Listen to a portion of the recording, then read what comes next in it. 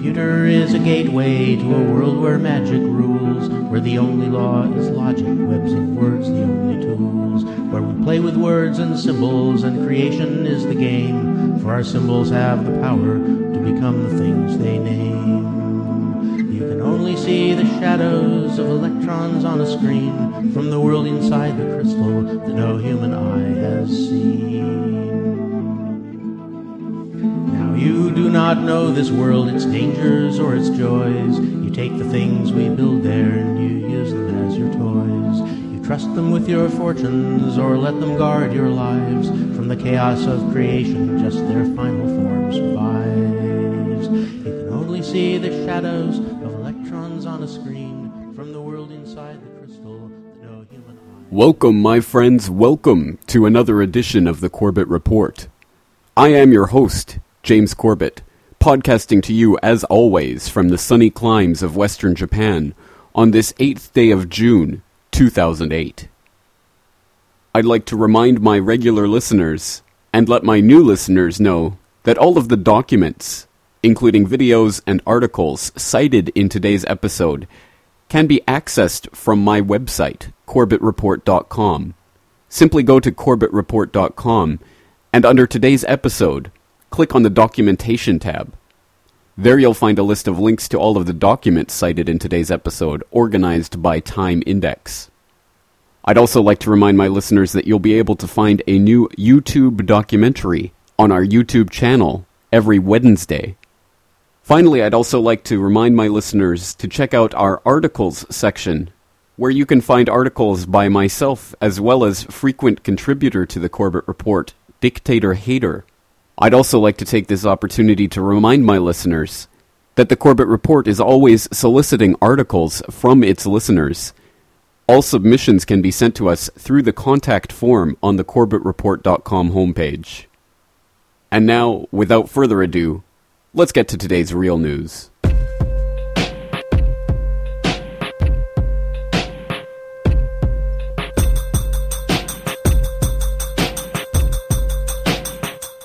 Our first story today comes to us from CenterDaily.com, Thursday, June 5th, 2008.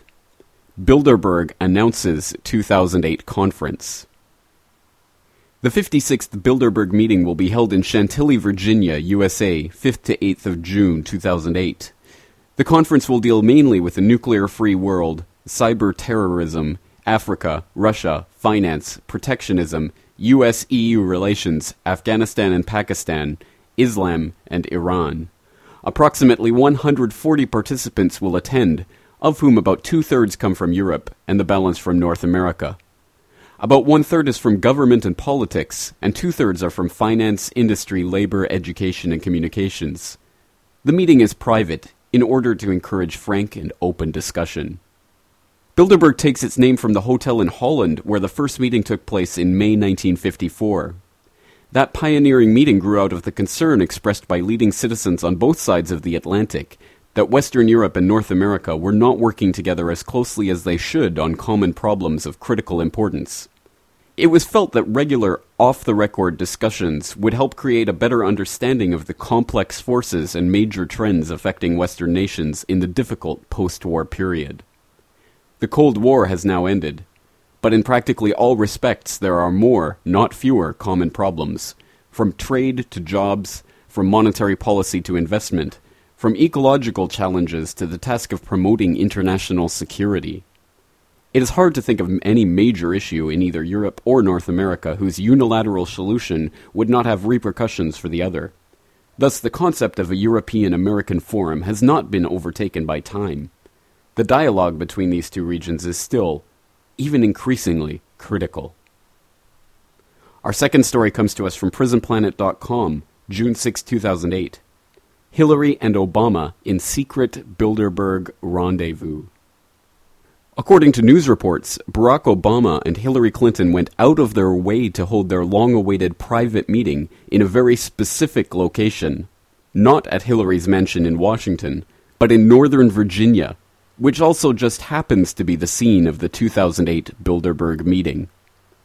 Obama's spokesman Robert Gibbs told the media that Obama and Clinton held a private meeting last night, but he refused to disclose where it had taken place, except that it was not at Clinton's home in Washington, as had been widely reported.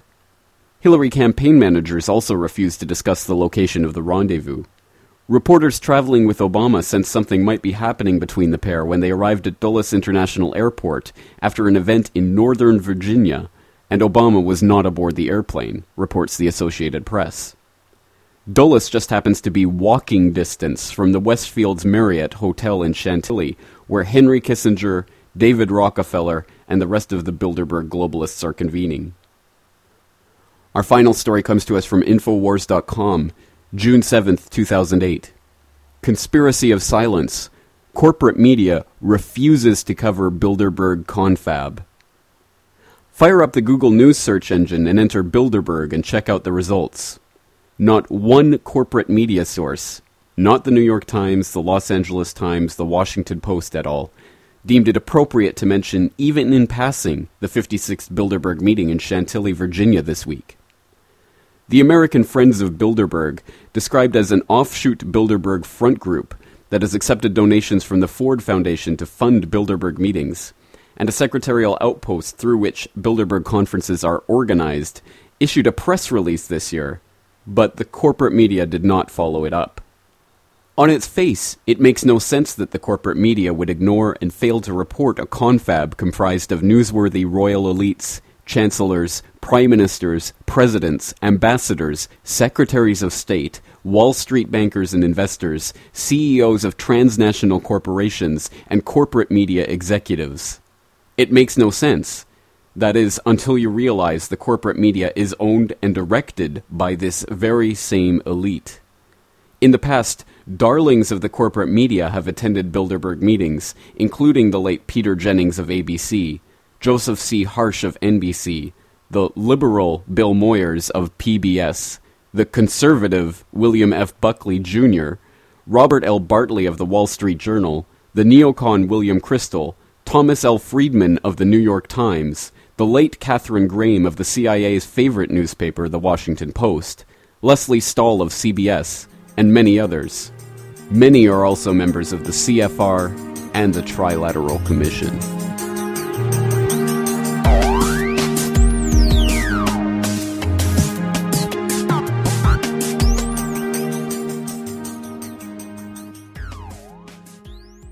Welcome, my friends, welcome to episode 45 of the Corbett Report, Ptech and the 9/11 software. Today's episode features information that comes from corporate whistleblower Indira Singh.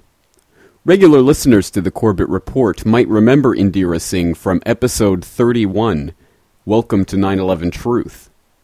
In that audio documentary, we featured a clip from Indira Singh's presentation to the Citizens Commission on 9/11. If you want to refresh yourself with that information, please listen to episode 31 of the Corbett Report, starting at 16 minutes and 31 seconds and ending at 27 minutes and 36 seconds.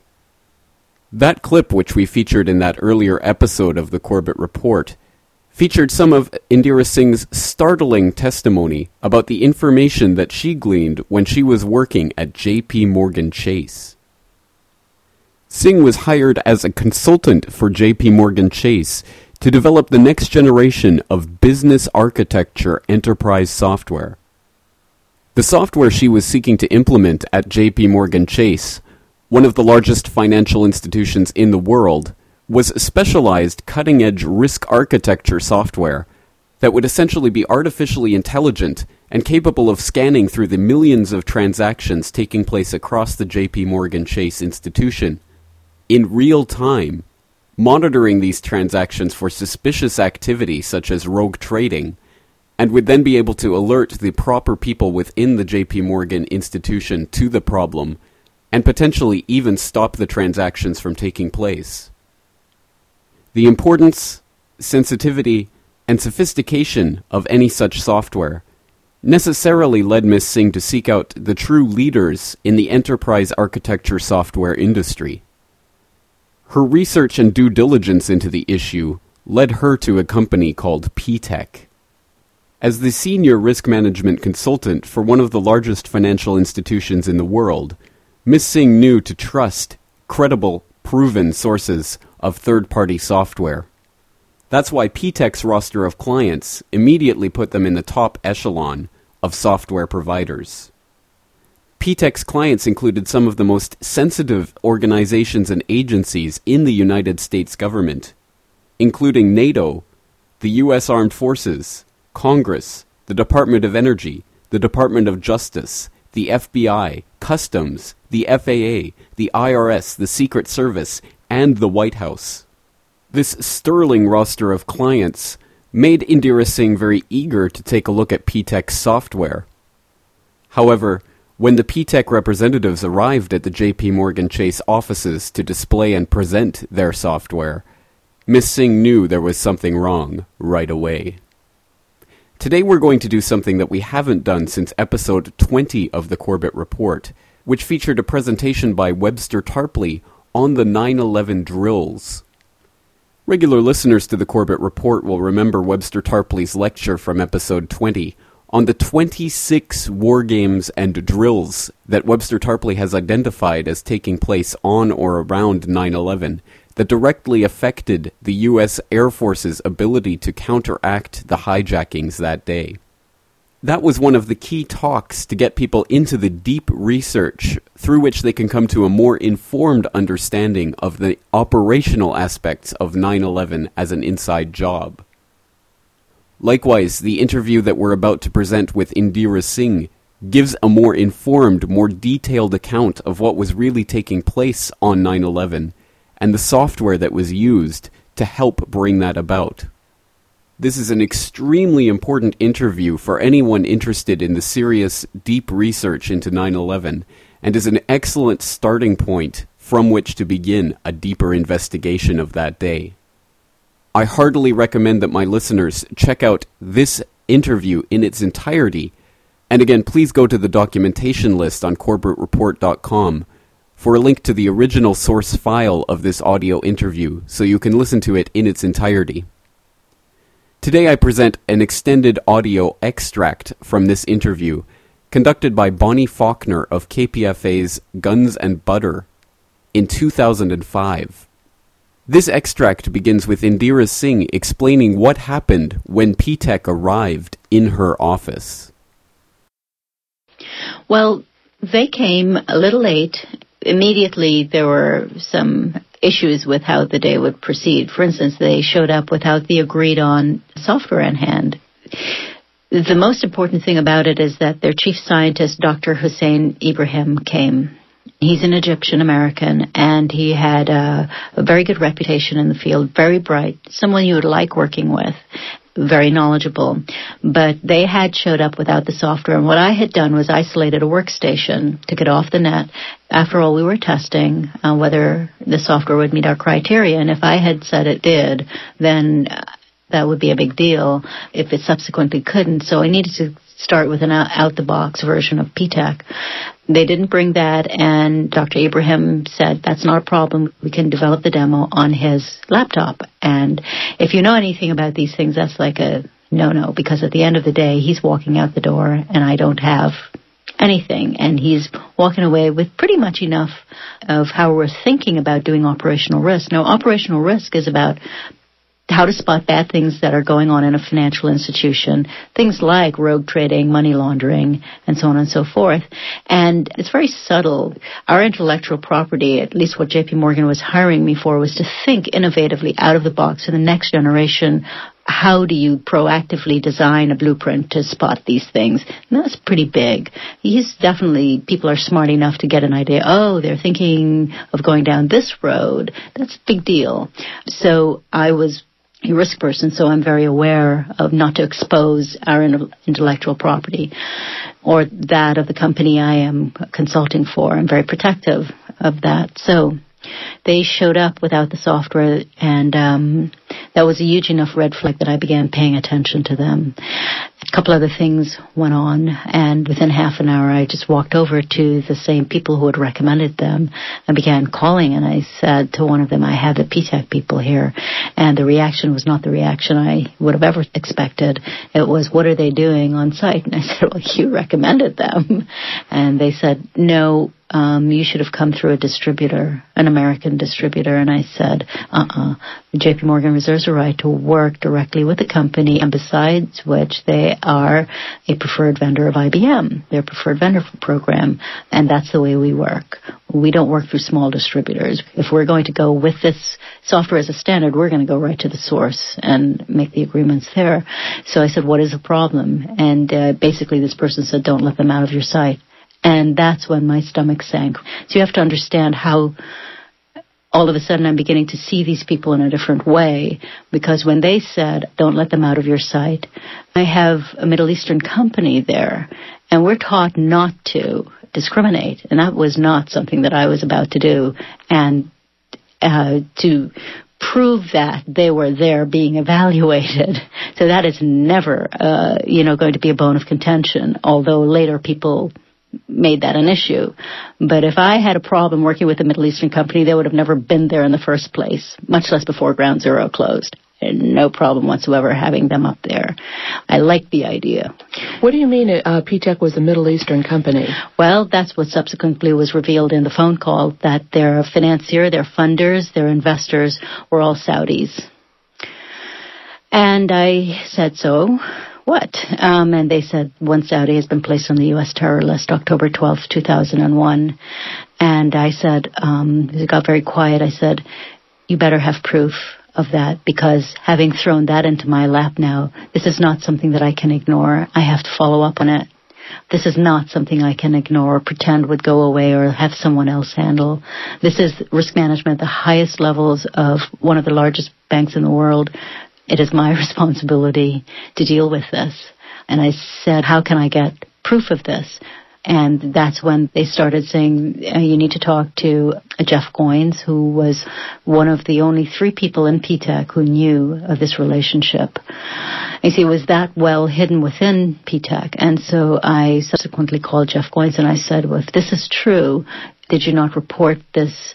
Ptech is a private company, so this relationship would have been privy only to those on the inside. I said, did you report it anywhere that someone who has been placed on the U.S. terror list is key funder, angel investor to a company whose software is utilized at the highest levels of almost every government and military and defense organization in this country, including the Secret Service, the FBI, the Department of Defense, the House of Representatives, the Treasury Department, the IRS, the U.S. Navy, the U.S. Air Force, and last but not least, the Federal Aviation Administration.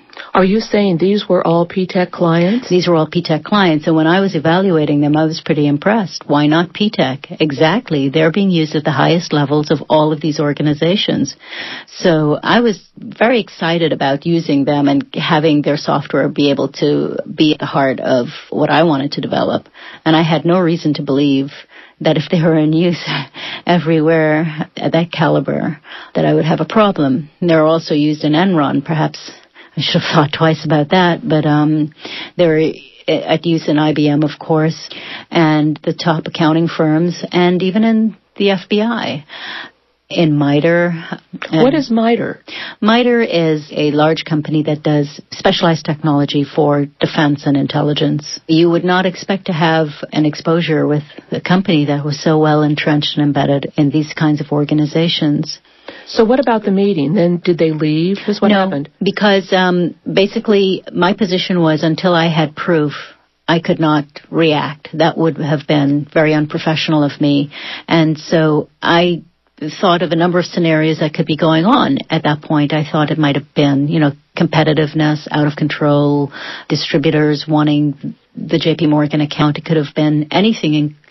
However, the one thing that was true is that the chief investor, Sheikh Yassin Qadi, was indeed placed on the U.S. terror list, because while I was talking to them, while they were still there, I checked out a website that had a list of everyone who had been placed on the terror list.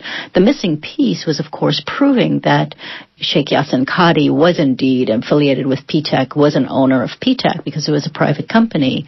You could say that anybody was an investor, any bad guy or good guy was an investor. Proving it was another thing. So I let everything ride, but I kept an eye on things. And in fact, we did have a presentation that went very, very well, because in no way, shape, or form was I going to jeopardize that.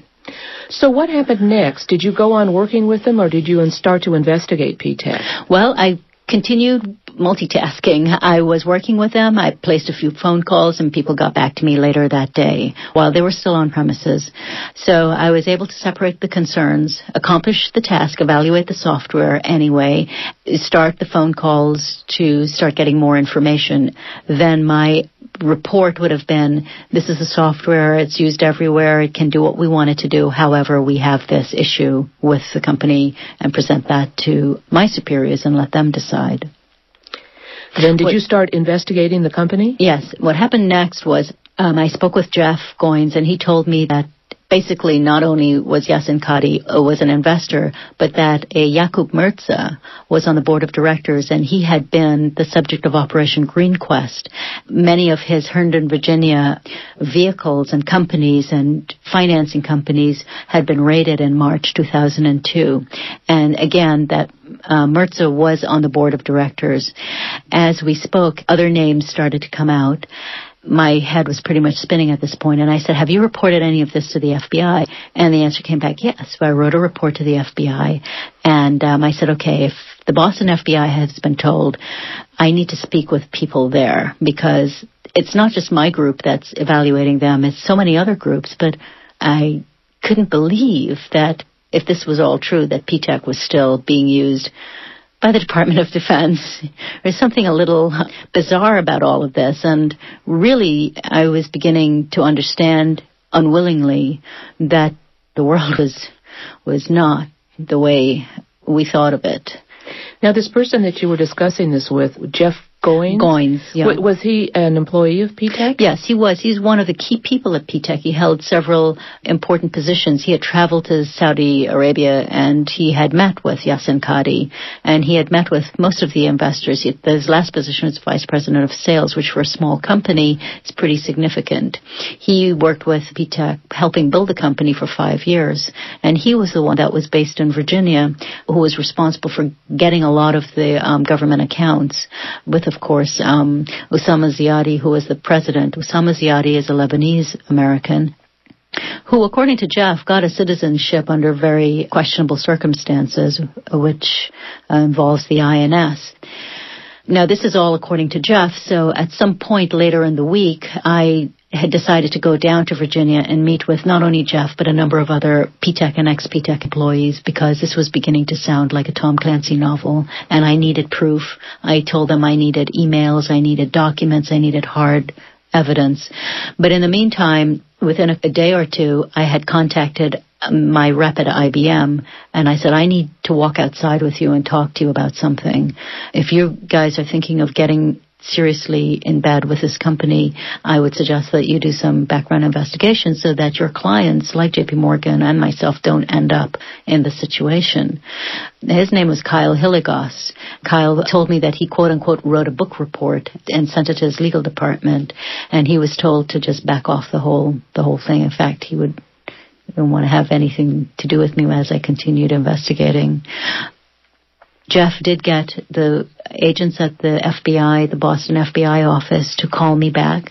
And with Kyle listening in, so it wasn't just me reporting on what Jeff had said, we spoke to the FBI agent who had picked up the information that Jeff had reported on Ptech when Yassin Kadi was placed on the terror list in October 2001. Remember, this is 8 or 9 months later. So my question to him is, if you have an investigation that's ongoing, that's fine, and we don't want to get involved with it or impede it in any way. But in the meantime, this country's infrastructure is seriously exposed, and I cannot, if any of this is true, cannot, and I need some evidence, something that you can give me to hang my hat on it when I report this, that this is true, that this isn't just someone making a terrorism report, that you know that this is true. And basically what he said is, Indira, you're in a better position on the outside to get the proof that's needed than I am.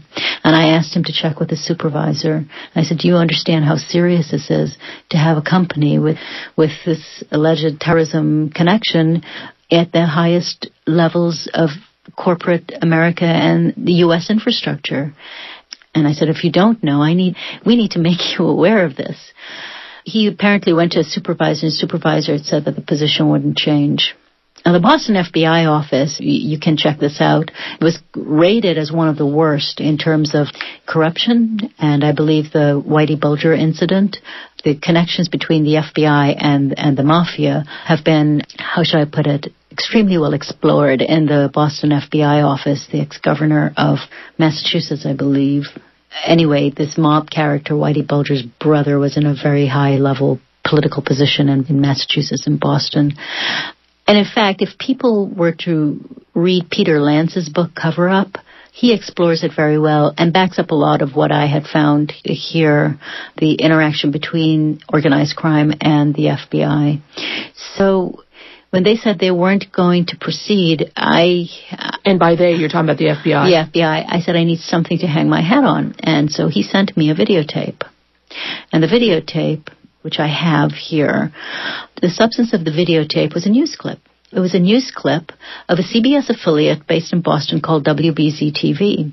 And their investigative reporting team, the I-Team, which was led by investigative reporter Joe Bergantino, had investigated a number of Middle Eastern men who were sought after 9/11. They were affiliated with Muslim Islamic terrorism financing charities.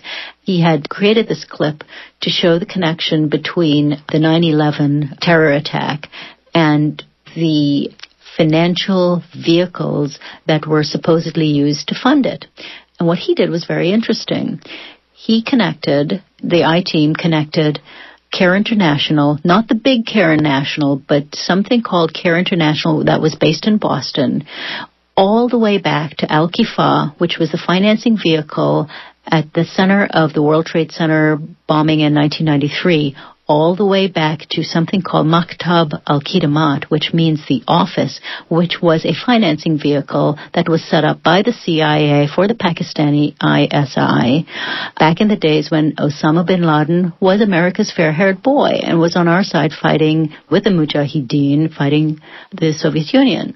So the question to me was, my goodness, when I saw the videotape, what is Maktab al-Khidmat doing being run out of Ptech on 9/11? And the reason I say being run out of Ptech is that the faces in the videotape were the faces of core employees at Ptech.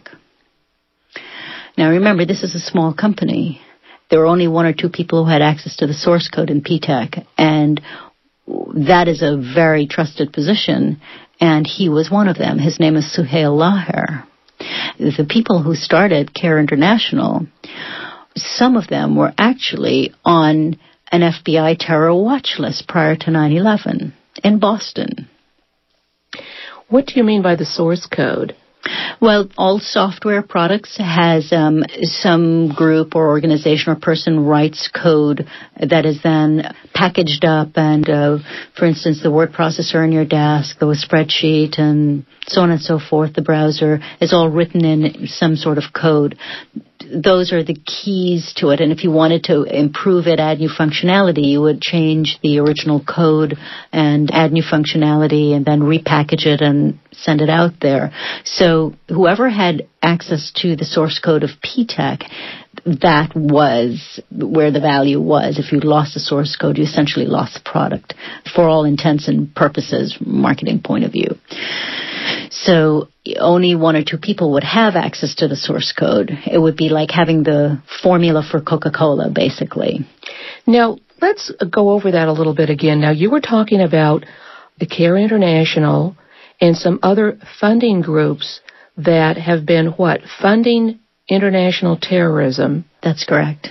And also have been funded by the CIA? Well, the roots of Al-Qifa and CARE International, if you look at it, were way back in the late 80s, around the time of Iran-Contra, for instance. Maktab al-Khidmat was set up so that monies could be passed to Osama bin Laden and the Mujahideen when they were fighting the Soviet. Now, I won't go into a lot of detail, but it ended up that Osama bin Laden took that over and was running Al-Qaeda through that. The connections to the Pakistani ISI still stood. The connections to the CIA still stood, not in the way that was originally set up, but through a black or a gray operation. that had been later confirmed to me. At the end of the day, when I was finished with certain parts of the investigation, it was clear to me that there's no way Ptech could have done all of this without a lot of inside help. And that's what I began focusing on, that it was a cutout, that it was a front. Was it a regular CIA front? Was it a clandestine front? What was it? You know, there are walls within the FBI, walls within the CIA, behind which these operations take place. And who is behind those operations, you know, is a key question. Now, people might say, oh, this is all conspiracy theory, but I would like to remind people that conspiracy is very much recognized by the United States Federal Code, and it's called RICO, racketeering and influence, and it is very much recognized because there's so much power in these organizations that they have rules in place. For instance, the DCIA, the director of CIA, cannot, after his term of DCIA, subsequently run for vice president or president, which is what happened with George Herbert Walker Bush. That rule was bent for him. He went on from being the DCIA to running for vice president. That's a no-no. I'm speaking with 9/11 whistleblower and risk technology architect Indira Singh. Today's show, Ground Zero 9/11, Blueprint for Terror, Part 2. I'm Bonnie Faulkner. This is Guns and Butter.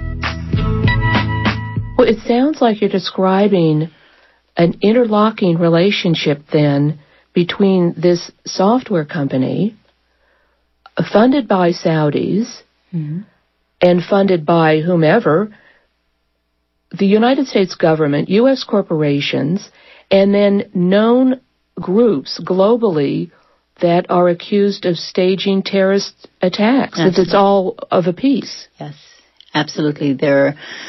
And one of the things I want to say is maybe those organizations don't fully know who their masters are.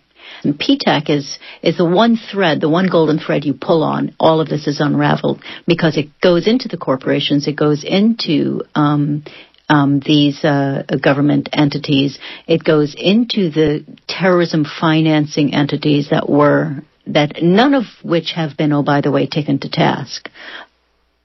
And there are just so many questions about what does this all mean. And as I investigated further, we found that the origins of Ptech were very interesting. Where did this company come from, obviously, is the first question. And how did they get to be so powerful? Who were the people? Who were the organizations that brought them in? Who knew? Who gave them the power? Who, for instance, signed off Ziadi's U.S. citizenship without doing background checks? Who said that they had a bad feeling doing that? Who gave them influential...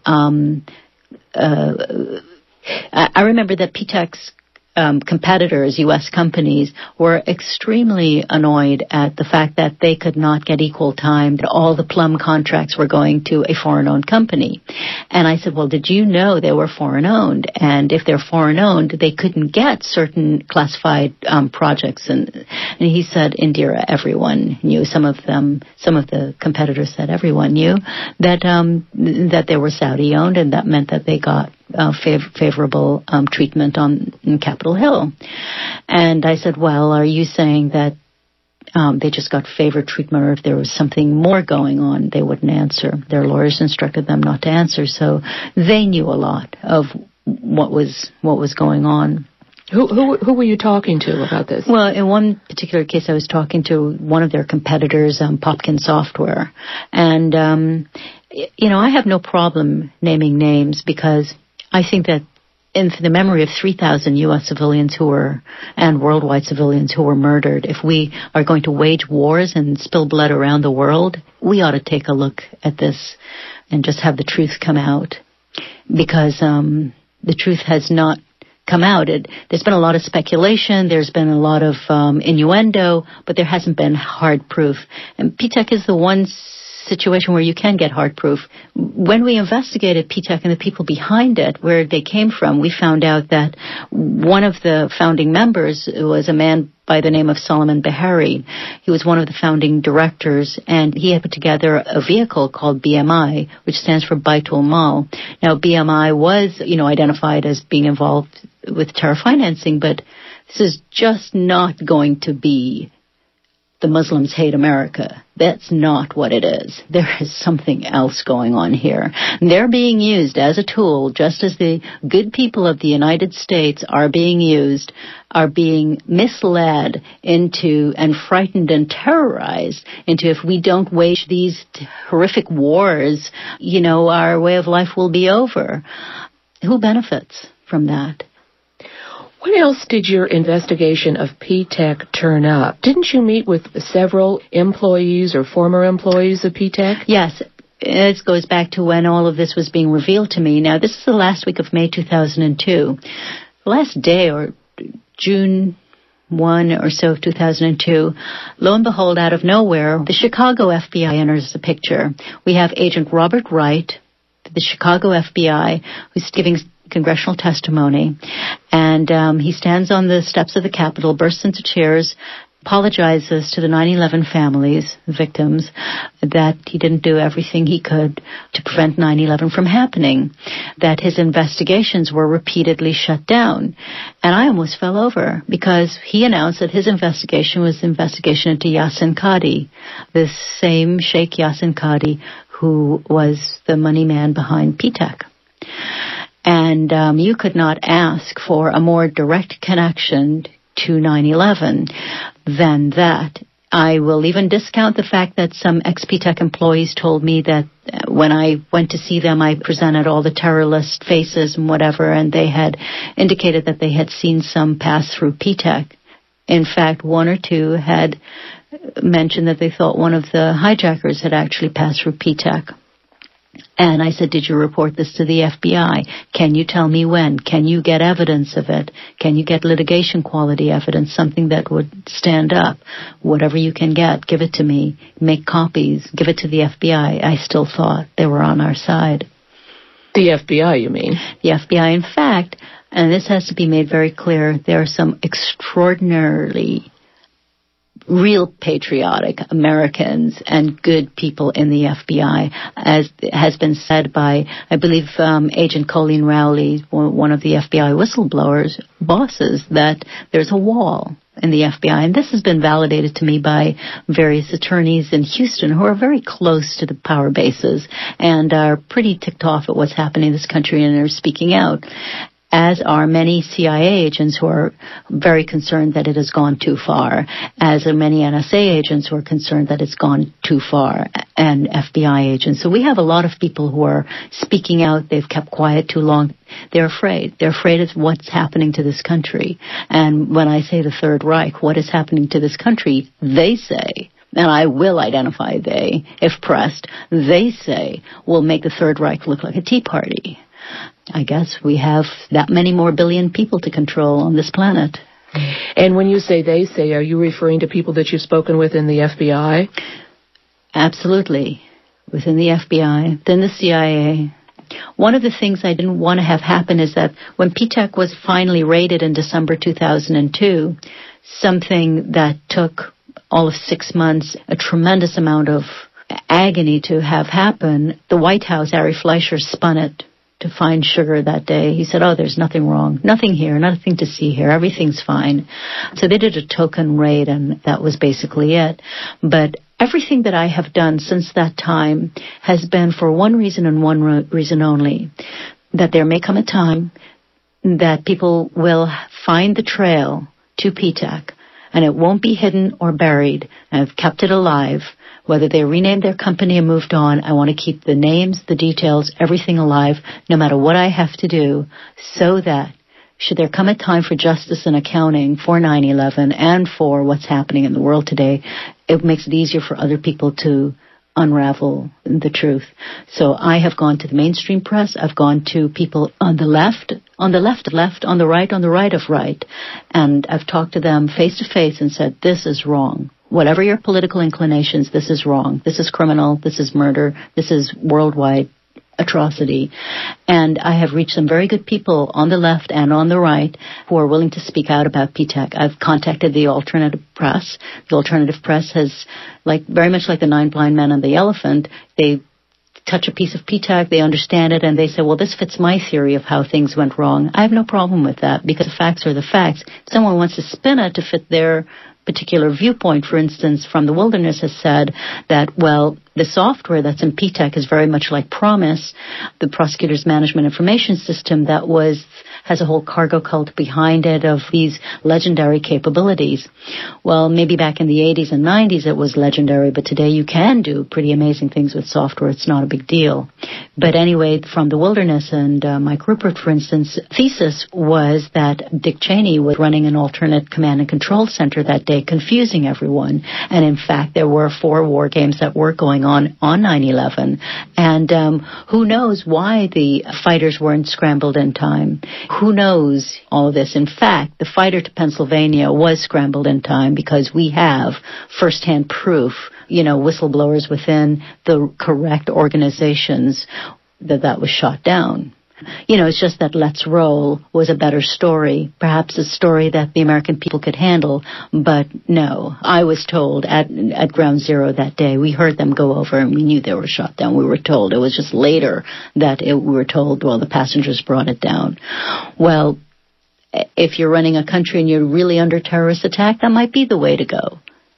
Empower people by saying, if this bad thing happens to you, get up and do something and have a story. I really don't have such a big problem with that, but the fact of the matter is it was shut down. Oh, and that's interesting. And you heard that on the day of September 11th. Yes, I did. And it was corroborated a couple of weeks ago by people who were in a particular situation room. Did you want to say anything more about that? Well, it is possible that there was an alternate command and control system that could you technically use Ptech software to do surveillance and intervention? Well, gosh, yes. That's exactly what I was planning on using it for in one of the largest banks in the world. It's not a problem. So if someone wants to make it their thesis, I have no problem with that. However, I can't say for sure that was going on because I don't have direct firsthand, knowledge of that. No one has told me and offered me proof of that. But could I state that it could happen? Absolutely, it could have happened. Was it necessary for it to have happened in order for us to have a 9/11? I don't know. I don't think so. Maybe, maybe not. That's not my point. The towers came down, 3,000 people were killed, and what I know is the characters behind the funding of it were totally in bed with characters in the United States, and not only just for 9/11, but going on throughout our nation's history. And the big question is why? What are they up to? Could you describe the relationship of Ptech with the FAA? Now, Ptech worked with the FAA for several years, didn't they? They worked the FAA. It was a joint project between Ptech and MITRE, and they were looking at, it's interesting, they were looking at basically holes in the FAA's interoperability with responding with other agencies, law enforcement, in the case of an emergency such as a hijacking. So they were looking for the escalation process, what people would do, how they would respond in case of an emergency, and find the holes and make recommendations to fix it. Now, if anyone was in a position to understand where the holes were, Ptech was, and that's exactly the point. And if anybody was in a position to write software to take advantage of those holes, it would have been Ptech. Now, was there a reference to Ptech having operated in the basement out of the FAA? Yes. Now, typically, because the scope of such projects are so overarching and wide-ranging, when you are doing an enterprise architecture project, you pretty much have access to how anything in the organization is being done, where it's being done, on what systems, what the information is, and you pretty much have carte blanche. Now, if it's a major project that spans several years, the team that comes in has literally access to almost anything that they want because you're operating on a blueprint level, on a massive scale. So, yes, they were everywhere, and I was told that they were in places that required clearances. I was told that they had log-on access to FAA flight control computers. I was told that they had passwords to many computers that you may not on the surface think has anything to do with finding out holes in the system. But let's say you've said, okay, you isolated a part of a process, of a notification process that was mediated by a computer, and you wanted to investigate it further, then you would typically get log-on access to that computer. And from that, back upstream or downstream, so who knows? from my own experience, I could have access to almost anything I wanted to in JP Morgan Chase, and didn't, for the reason if anything went wrong, I didn't want to have the access. But if you were up to no good as an enterprise architect with such a mandate, you typically could have anything you wanted, access to anything. What do you think of the claim by the so-called 9/11 Independent Commission and the testimony before it in their report? The intelligence agencies didn't know how to talk to each other. What did you think of their so-called report? Completely flawed. Governor Kaine was the second choice for the head of the commission. I believe Henry Kissinger was the first. Governor Kaine had, by the way, done business deals with BMI, Solomon Bahari, Ptech, none of which came out, which he should have volunteered and either recused himself as being a head or have it out there in the open. There were 3 other members of the commission who had similar kinds of relationships in the past. And they were all on the team. But their findings were so flawed. They're using an excuse. Yes, there are interoperability communication issues in any organization. Yes, they are. But in the case of an emergency, it doesn't get that bollocksed up. Unless, of course, Rupert is right and Cheney was running interference somewhere, or someone was running interference, or whoever. We don't know. But there were 4 war games, 4 simulations going on the morning of 9/11. And I just want people to remember that the whole nature of what MITRE, which is also, they developed software for intelligence, which includes the CIA, MITRE and Ptech, would have, if they were going to test whether they had fixed these holes, would have probably run a simulation. I don't know that they did, but that's how we do things. But there were 4 of them going on. So was there room for confusion? I don't think these people were stupid. I think they were deliberately confused, if anything. Well, we know very well that there was a simulation of the very event taking place during the event, yes. Right? Yes, there was. And I believe there's proof there was more than one, just in case the first one didn't confuse people enough.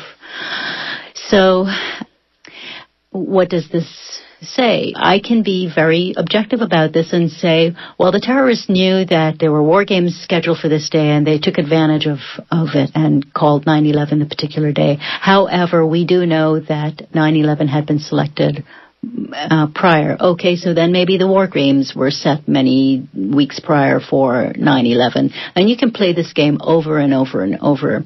Yes, it was the perfect day. And yes, you needed inside knowledge. And yes, Ptech, with all its myriad associations, would have had the inside knowledge. And yes, Ptech was a CIA front. And yes, Ptech was protected. So was it an inside job? You don't have to look at this indirectly. This is direct. This requires direct investigation. Again, that's a stunning interview, jam-packed with incredible information that goes to the very heart of 9/11. And I suggest that people who find this information important and find the controlled corporate media's complete blackout on this information reprehensible do their own part to get this word out by spreading the word about Indira Singh and this breakthrough interview.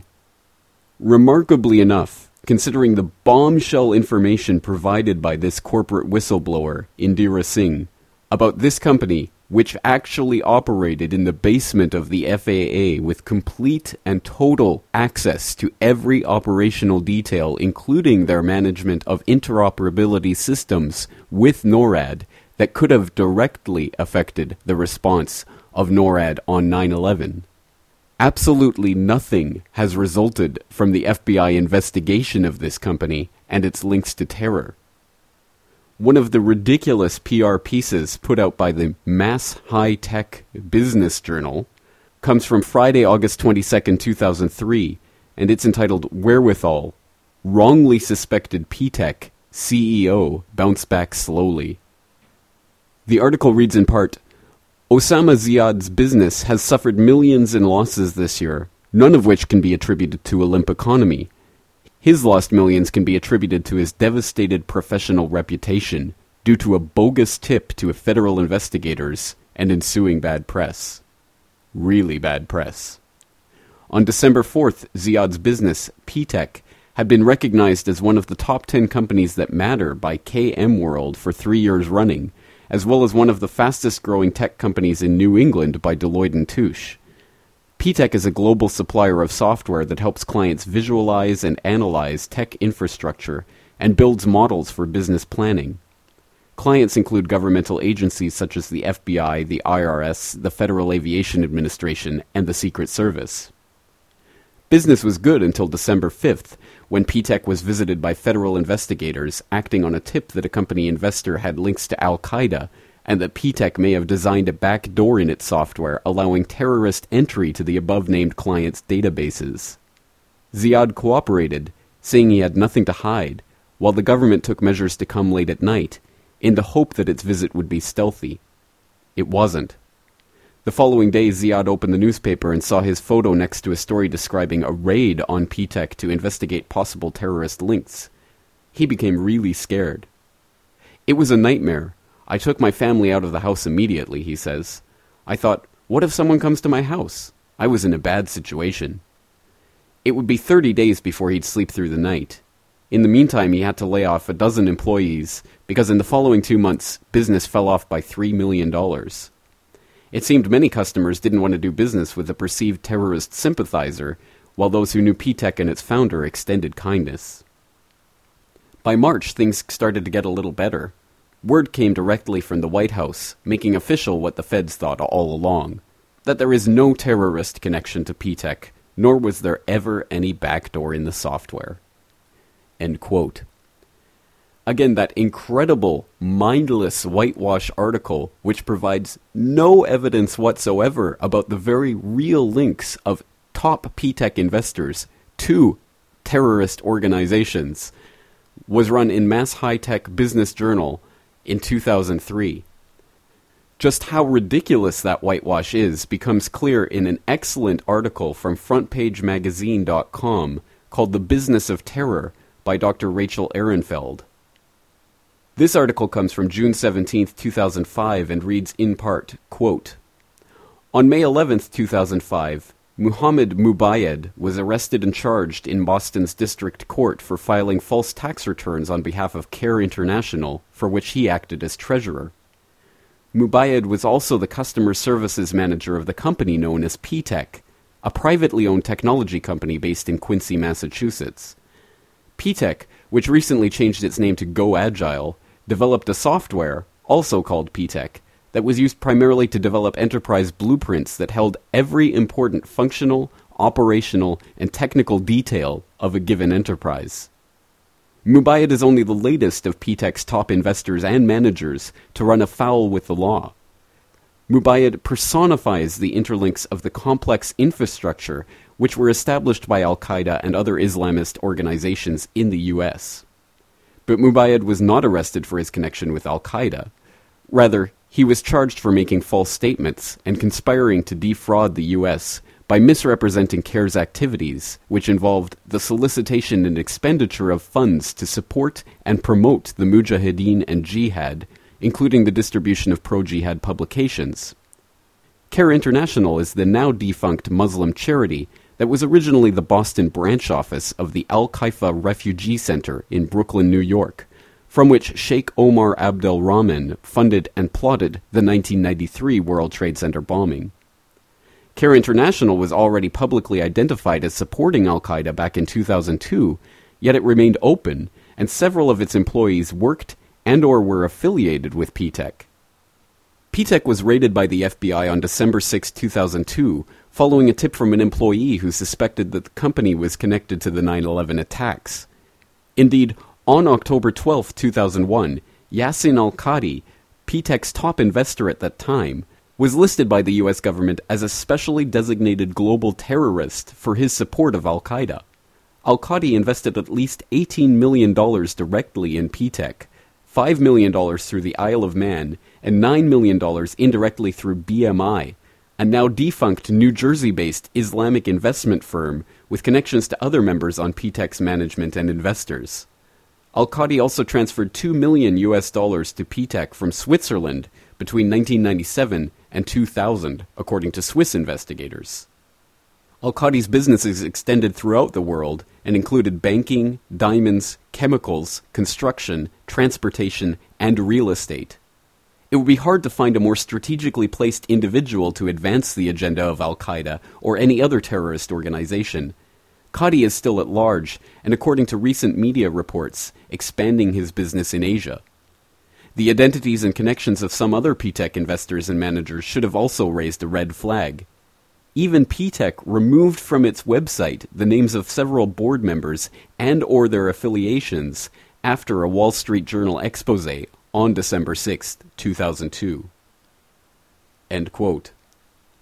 All of that carefully researched article is backed up by another article, also incredibly well researched and definitely worth looking into, from the AmericanMonitor.com. This article is from January 16, 2007, and is headlined, Ptech Owners' Assets Confiscated in Albania. It reads in part, quote, the Albanian government has seized the assets of a wealthy Saudi that, for several years, reportedly maintained simultaneous connections to both Al-Qaeda and the U.S. government while serving the interests of the CIA. The finance ministry said it ordered authorities to block 4 apartments, a house, 4 bars and shops, and more than 2 hectares, about 5 acres of land, belonging to Yassin Al-Qadi, the Associated Press reports, citing the official gazette. Yassin Al-Qadi, the owner of the property according to the U.S. Treasury Department, heads the Saudi-based Muwafaq Foundation, an Al-Qaeda front that receives funding from wealthy Saudi businessmen. The Treasury has thus identified the prominent entrepreneur as a specially designated global terrorist. Despite his alleged affiliations to terrorism, Al-Qadi has maintained concurrent contracts within influential Washington circles. Despite his alleged affiliations to terrorism, Al-Qadi has maintained concurrent contacts within influential Washington circles. In fact, prior to being publicly connected to money laundering and terrorist financing, Al-Qadi regularly spoke of his relationship with Vice President Dick Cheney. Al-Qadi, who has been identified as one of Osama bin Laden's chief money launderers, owned a prominent U.S. technology firm and alleged CIA front known as Ptech. He also escorted U.S. officials around during their visits to Saudi Arabia. As reported by the Associated Press, Al-Qadi allegedly worked with Osama bin Laden to provide support to terrorist networks in Albania, prompting the recent confiscation of his assets in that country. According to the Associated Press, Al-Qadi used 6 different names for the recently seized assets, all of which were in the Tirana area, Albania's capital city. One charity to allegedly launder money in Albania for the Al-Qaeda network was Yassin Al-Qadi's Muwafaq Foundation. Khalid bin Mahfouz, an extremely influential and wealthy Saudi who established and funded the Muwafaq Foundation, was once the principal shareholder and director of BCCI, a criminal enterprise used by the CIA during the 1980s to funnel cash to Osama bin Laden for the anti-Soviet jihad in Afghanistan.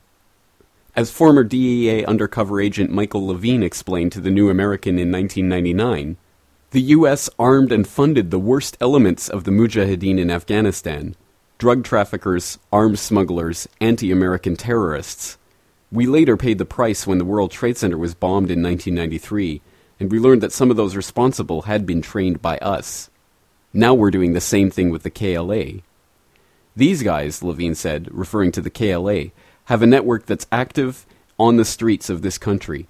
They're the worst elements of society that you can imagine, and now, according to my sources in drug enforcement, they're politically protected. According to Yusef Bodansky, director of research of the International Strategic Studies Association, the role of the Albanian mafia, which is tightly connected to the KLA, is laundering money, providing technology, safe houses, and other supports to terrorists within this country. In any case, Bodansky told The New American, a serious investigation of the Albanian mob isn't going to happen because they're our boys. They're protected. This may help explain why, according to FBI whistleblower Robert Wright, his investigation into Yassin Al-Qadi during the 1990s was intentionally and repeatedly thwarted and obstructed by higher-ups at the FBI. According to Agent Wright, who seized $1.4 million directly linked to Al-Qaeda in 1998, FBI intelligence agents lied and hid vital records from criminal agents for the purpose of obstructing his criminal investigation of the terrorists in order to protect their subjects and prolong their intelligence operations, as reported by the group questioning Wright, Judicial Watch. The supervisor who was there from headquarters was right straight across from me and started yelling at me, "You will not open criminal investigations. I forbid any of you. You will not open criminal investigations against any of these intelligence subjects," Agent Wright told ABC News in 2002. According to Agent Wright and other members of his former unit, the money trails of the 1998 African embassy bombings led back to Al-Qadi, but even after the bombings, FBI headquarters wanted no arrests. According to Agent Wright, it is very likely that 9/11 would have been prevented if he had simply been allowed to do his job. End quote. Again, the importance of all of this information cannot be underestimated. Special Agent Robert Wright said he was investigating a company with 26 subsidiaries, and when he was referring to that, he was referring to BMI, the larger organization which had Ptech as one of the jewels in its crown. And it later came out that the head of the 9/11 Commission, Governor Kane, actually sold a piece of property in New Jersey through BMI Inc.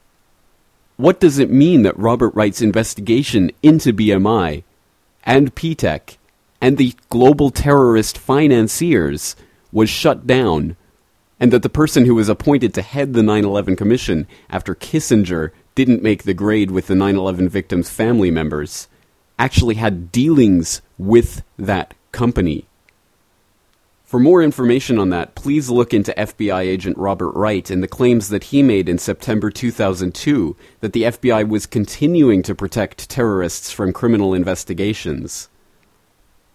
And for even more information on the cover-up, I suggest an article entitled Michael Chertoff and the Sabotage of the Ptech Investigation, which details how Chertoff was involved in a turf war with the FBI for control over Operation GreenQuest, the Special Customs Investigation Force, which Indira Singh cited in that interview with Bonnie Faulkner, that was charged with finding and tracking down international sources of funding for global terrorists. Perhaps it's no surprise and no coincidence that after Chertoff gained control of Operation GreenQuest, it became completely ineffectual, as evidenced by an article on the counterterrorism blog by Christopher Heffelfinger called Operation GreenQuest Unresolved, which notes that this massive multi-agency initiative has not yet yielded any convictions, and that was as of October 2007. For those wondering what's happened to Indira Singh since 2005, well, you might want to join the club. She has gone underground in the last 3 years, presumably as a way of staying safe, while she continues to research and write her book about the Ptech investigation and the various links that she has uncovered through that investigation. She has recently resurfaced, however, to write a memorial to Michael Corbin, a radio talk show host who has interviewed Indira Singh before, and who died under mysterious circumstances in March of this year. I direct listeners again to the documentation list for this episode, from which they can find a link to Indira Singh's memorial to Michael Corbin, and also to the interviews that Michael Corbin conducted with Indira Singh, in which she goes even further into naming the names behind Ptech and her investigations into the global terrorist financing ring. Again, this is the deep research which really will expose those people who had a hand in not only perpetrating, but in then covering up the attacks of 9/11, and the sophisticated enterprise architecture, that software that they used to help bring those attacks about. It's my hope that this episode of the Corbett Report does not present all of the answers to what happened on 9/11 in one neat little package, but I do hope that it presents enough information to get you thinking and get you started on your own research. It's only by the collective efforts of a community united in a common cause of exposing the real culprits of 9/11 that we can ever hope to achieve 9/11 justice. Please get out there and use these articles and this interview as a basis for your own deep research. And please keep the Corbett Report updated on your research. Again, I invite all my listeners to submit articles to the Corbett Report through the contact function of the CorbettReport.com homepage. That's it for today. Thank you for joining me, and join me again next week for another edition of the Corbett Report. The ink of a scholar is worth 1,000 times more than the blood of a martyr. Terrorist. We came through the storm, nooses on our necks, and a smallpox blanket to keep us warm. On a 747 on the Pentagon lawn. Wake up, the alarm clock is connected to a bomb. Anthrax lab on a West Virginia farm. Shorty ain't learned to walk, already heavily armed. Civilians and little children is especially harmed. Camouflage tourists, Bibles and glorious Qurans. The books that take you to heaven and let you meet the Lord there have become misinterpreted reasons for warfare. We read them with blind eyes, I guarantee you there's more there. Rich must be blind, cause they ain't see the poor there. Yeah, need to open up a park, just close 10 schools, we don't need them. Can you please call the fire department? They down here marching for freedom. Burn down ATVs, turn their TVs on to teach them and move. The more money that they make, the more money that they make, the better and better they live. Whatever they wanna take, whatever they wanna take, whatever it is. The more that you wanna learn, the more that you try to learn, the better and better it gets. Americo terrorista. Not a poor Ku Klux man, see that we all brothers, not a sting. I did a number of things in my research, and when I ran into the drugs, I was told that if I mentioned the money to the drugs around 9/11, that would be the end of me. That is the current threat that I'm under, and therefore I will speak out about the drugs at another forum. I did not expect the Keene Commission to go anywhere near the FBI and Ptech, but I hope all Americans will demand answers regarding the FBI and Ptech. I would like to leave you with this one question. Not only why is Ptech still operating, but why did Assistant U.S. Attorney Michael Chertoff state that they cannot differentiate between terrorism, organized crime, and drug dealing? And is that the reason the Keene Commission will not make terrorism financing a priority in the future? Thank you.